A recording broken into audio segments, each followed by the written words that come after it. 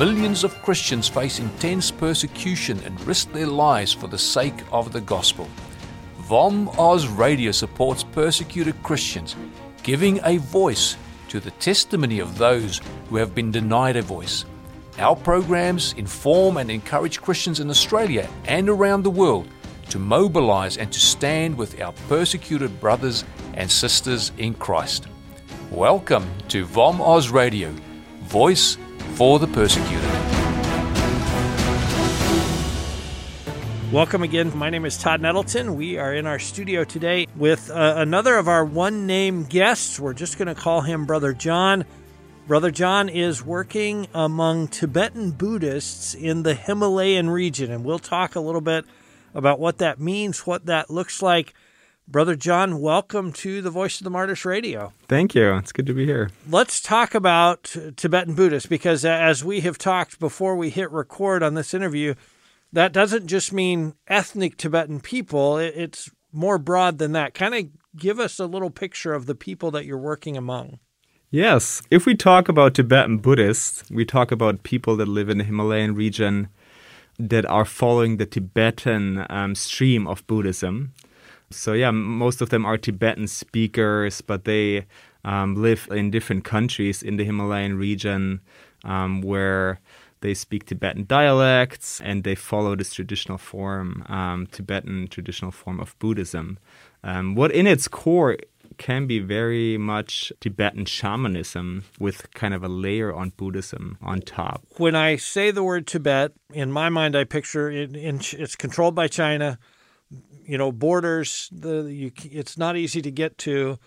How easy is it for the people from that part of the world?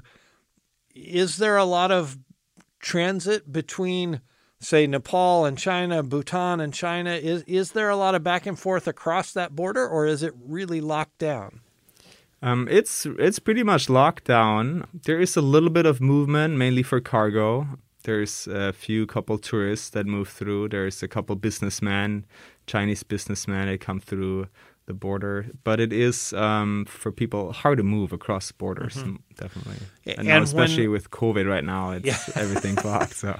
Right now, all the borders are hard to move across. Yeah. When I hear the word Tibetan Buddhist, I think of the Dalai Lama. Is that, like, he is the leader, he's the figurehead for all of these people? Yes, he is. He would be considered the spiritual leader for Tibetan Buddhists. And also, even politically, he claims to be he runs an exile government in Dharamsala, India, and is still seen and sees himself, and by many still seen as the political leader for them as well. So what would be some of the key teachings of Tibetan Buddhism, and maybe how does it differ from Buddhism that we might see somewhere else in, Japan or Southeast Asia or someplace there? Describe it very simply, Tibetan Buddhism, it's a mix of traditional conservative Buddhism and Buddhist teachings that made its way up many centuries ago into Tibet, mixing it with existing Tibetan shamanistic beliefs, how to control the spirit world, how to influence the spirit world, how to do rituals that help the mountain gods favor me or not punish me or in any way. And so there was a Buddhist, that Buddhist teaching kind of came into that environment. And there's a lot of mix you see between those two. And that's, I think, the uniqueness about Tibetan Buddhism. Yeah, that's how I would describe it. John, how did God get a hold of you to take you into missions and take you in specifically to that part of the world? For me, it was the first time I was exposed. I think it was an 11-month trip. Wow! after finishing school and traveling the area and going backpacking in that area, and I think it's just seeing the country and the people there and just this whole region. And coming across people where I started sharing that I'm a Christian, where I'm from, and then people sensing that some of the people I talked to, they didn't really have a concept when I talked about what it is who Jesus is, and just seeing, I think, that spiritual need and also a physical need on many levels that people are struggling with, made me really want to use the simple things I have and education and resources and gifts I have to be a blessing and a light in that region.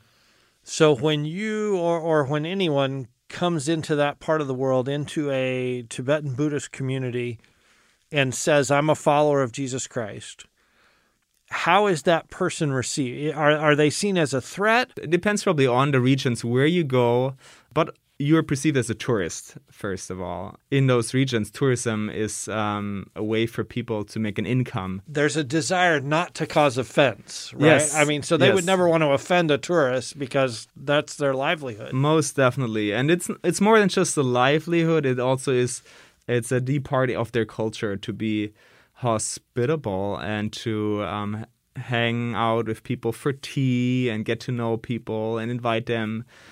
So there is, I think, a lot of very openness towards people coming in. However, once you get to know people and then trying to get deeper on a conversational level or relational level or also spiritual level, there's a lot of curiosity, but it can be superficial openness, and it's sometimes really hard to read people's mind. What are they actually thinking? And many would politely say, yes, that sounds very interesting, but it's hard to say and judge how people perceive it on the inside and how seriously they are considering and listening. And that is very also depending on the individual you're talking to, obviously.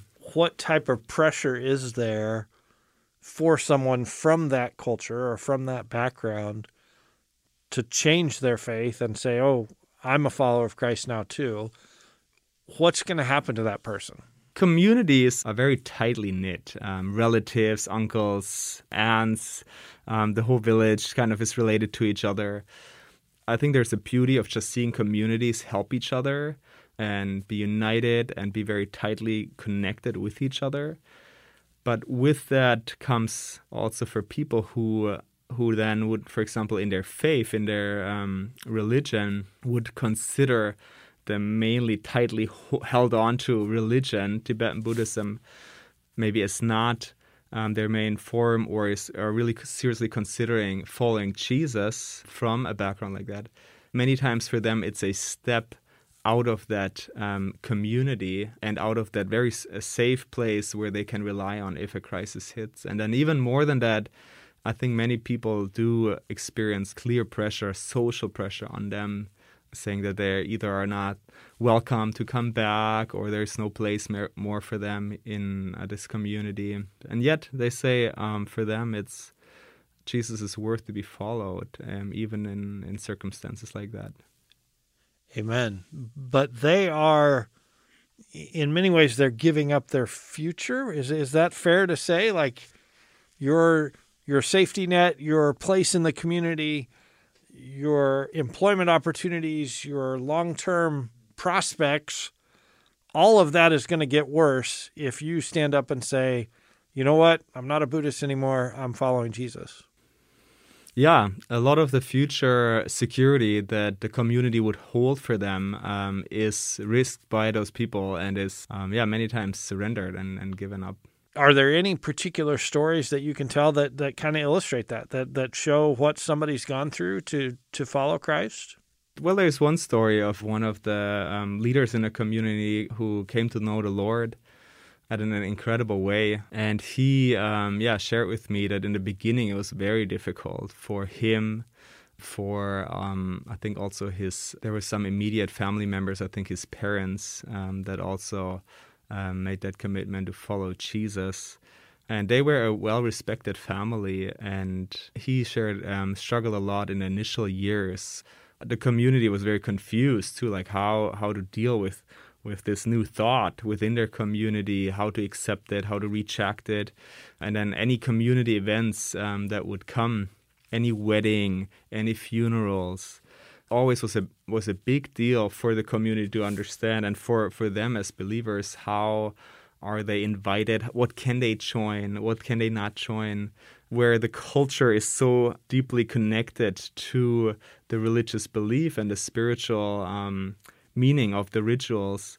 What rituals can they continue doing in order to honor their relatives, their other community members, and what rituals can they not do anymore? And so, he said, especially in the initial years, it was very difficult. But as the years went by and as they really prayed through many of those practical decisions, how to live out their faith and how to live and stay also a part of their community, God gave them many creative ways of trying to draw those lines. And the community slowly but surely started to accept that more and more. And now a small fellowship of believers is in that community. Amen. Praise the Lord. What I hear you saying, and help me be clear about it, we're not necessarily talking about governments. We're not talking about the Chinese government, the Nepali government, the Bhutanese government. We're talking about your village, your family, your relatives, before any government has ever said anything. Yeah, I think that's important to understand. And I mean, also, it's hard for me to say for the whole region. There might be are parts of the region where there's a lot of political persecution from the government as well. And certainly the part of Tibet controlled by China, they obviously don't want the church to grow. They don't want the church to grow anywhere in China. But the first line of pressure and persecution is typically not the government. It's mainly the family and the community around people that where the pressure would come from once people think differently. In the evangelism process, how do you prepare people to go through that? Because I'm sure they know if I make this decision and if I make this public, there's going to be problems. There's going to be pressure. How do you try to help them prepare for that? I think, first of all, it's important for people to really understand who God is and who Jesus is and what the gospel is and what it means for us to follow him as his disciples. And yes, understanding that Jesus is calling us with his own words with a great cost, and we should count those costs. And I think just being realistic about that is an important way as people, before anyone would make a commitment, to count those costs. I think an important part would be for me to connect them with someone who did a step from a similar background into faith, and to help them understand realistically what it was for them like.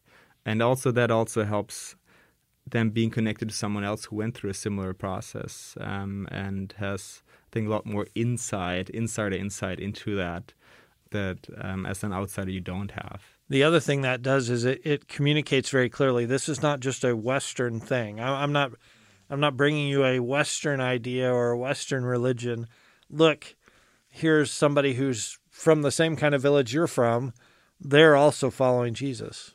What is the pressure from the governments? We talked about China. Nepal has an anti-conversion law. They've just made some changes in the last couple of years. Even foreigners can now go to prison for this. Where does that government pressure step in after or beyond or on top of the family or the village pressure? I would say for a believer, depending what country we're talking about, but there is definitely a freedom of religion in several of those countries where people, from a government's point of view, have the freedom to follow the religion they want to. So they can choose openly and they can change from one to another if they want to. Technically they could. However, it is a little bit more tricky process because it is easy for maybe family around them to make accusation for people that would be involved in that process, or for threatening others that would be involved in someone's decision to follow Jesus. The greater the resistance and maybe the threat is to the community and to the family, and it's a very emotional thing, obviously, for the family a lot of the times. The more resources they have to blame different things and then use maybe government or local government authorities to cause pressures or to cause problems for people, that would be a part of that process, or the believer himself. So am I hearing correctly that typically the government wouldn't get involved directly, but if the family members, if the village people said, hey, you need to come and look at this, that's when the government would kind of step in? Yes, yeah, that's how I would describe it. So we talked about the fact that you went on a missions trip visiting this part of the world. Now you're involved in a long-term. How did you make that transition from, okay, I want to visit, and okay, I see a need, to, okay, I want to give my life to this? I mean, for me, it's also a question of what are we living for? What are we using the short years of our lives for? And just trying to be, even rational about it, saying, yes, I want to use those short years that we have for God's glory. This is the ultimate purpose. And then for me, I think it was, together with my wife at the time, we got married, and I think for both of us, we really sensed that we want to use our lives for His glory in this part of the world. And so that's, I think, how the transition happened for us. And then it was incredible also to see timing where then I could also use some of my background in a country where a very specific need at a very specific time came up. What would you say to people who are listening to this who maybe are starting to sense that call? Like I want to use my life for something greater than just, the American dream. God's maybe talking to their hearts about, hey, I want you to go, maybe it's the Himalayas, but maybe it's Africa, maybe it's somewhere else. What would you say to that person who's kind of in that thinking about, praying about, decision-making part of the process? God is at work in this world today.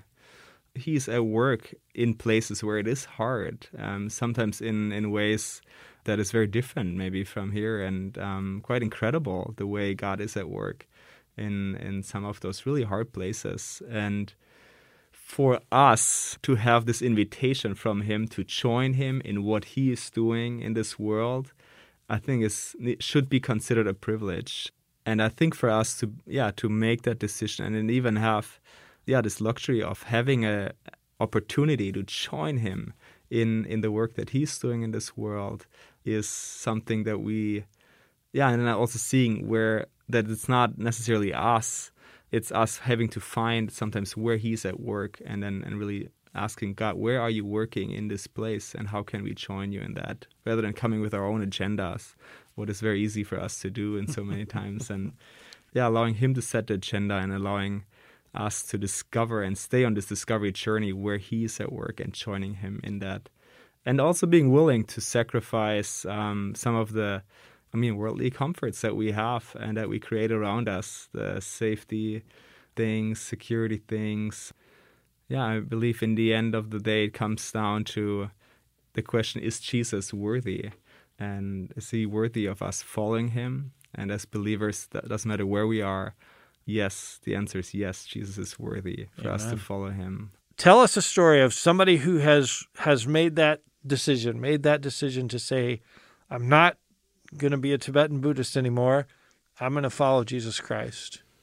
One of them recently that has been really encouraging to me was a young guy who was studying in a Tibetan Buddhist monastery for a number of years, and that's a very common practice among the Tibetan Buddhist communities, where they would send one of the sons in their families to a monastery. Now, as the end result of that, they would become a monk, or at some point they would just be considered educated and then they would go back home? Or people can leave the monastery as well later on. Okay. And so some of them stay very committed to the monastery, and they become a monk for many, many years until the end of their lives. But there is a number of people that you meet on the streets that have been in the monastery more throughout their school years, and then after their school years left the monastery and went back to their village, became just a part of the farming in their village. And so, however, he was in the monastery at the time, and when he returned back to his village, I think it was just for a visit, really back into his village, he found out that a church and fellowship of believers started in his village, and his family were a part of that. Many actually in the village were a part of that fellowship suddenly, and he was curious and asked, more how that happened and what they believe in now. And through that, also heard about Jesus, heard about the gospel, and decided for himself to follow Jesus. And now, as I talked to him, he said that he wants to use all the teachings he received in the Tibetan language, in the culture, in the philosophy, in religious philosophy behind Tibetan Buddhism, and really use that as a way to be a blessing and a light and share what it means to follow Jesus to people like him and people who are from that background. Wow. And that's very encouraging for me to hear how God is at work in people's lives like that. How uniquely he's prepared to go places you and I could never go, and already speak the language and understand the philosophy. And wow, praise the Lord. John, as we finish up, we always like to equip our listeners to pray. So as we think about somebody in a Tibetan village, maybe who's just come to faith or maybe who's never heard, what are some ways that our listeners can pray for God's work in that part of the world? Yeah, I think one way people can pray for is for people in those communities that get chance to hear. So first of all, that they would get the chance to hear about Jesus, who Jesus is, in an understandable and relevant way for them. That's a big one. And another one is if they would get a chance to hear about Jesus and who Jesus is, that they would have even the boldness to really ask the right question and really dig into understanding who Jesus is. And then with that too, if they consider to really what it means to follow Jesus, for them the boldness and the courage to take that step, even if it means for them to really leave that safe place of community behind them and risking for them to be cast out of their communities, for them to, to have that courage and that boldness. And also in the same way, a compassionate love for their own community, that he's not just making a cut, but really finding ways to stay involved in their communities, or even going back after a time into their communities. And there are many young believers I'm talking to who come from a Tibetan Buddhist background. And I think that's a third way we can pray for those young believers that have family, maybe in communities somewhere in the Himalayan mountains, or maybe living in the city now through their school, got to know Jesus, for God to use them and strengthen them in their faith and in their walk with the Lord, to go back into their communities, to become messengers of who Jesus is for their communities. Amen. Is the Bible available in the Tibetan language? Yes, the Bible is available in the Tibetan language, even as an app form and hard copies. And so, that's an incredible way, I think, nowadays to see how, through digital ways, I think there are great ways of people having the chance to have a Bible even on their phone. Absolutely. So we've equipped you to pray for the Himalayan region of the world. We've equipped you to pray for God's work among Tibetan Buddhists. Brother John, thank you for being our guest. Thank you for your ministry and for sharing it with us this week. You're welcome. Christians in hostile nations may live far from us. As believers, we know that we are one with them and part of the body of Christ. As such, we can't ignore their suffering. If the Holy Spirit is impressing you to know more and support the work of Voice of the Martyrs, please visit our website at vom.com.au. All donations of $2 and more are tax deductible in Australia. This has been a production of VOM Oz Radio, Voice for the Persecuted.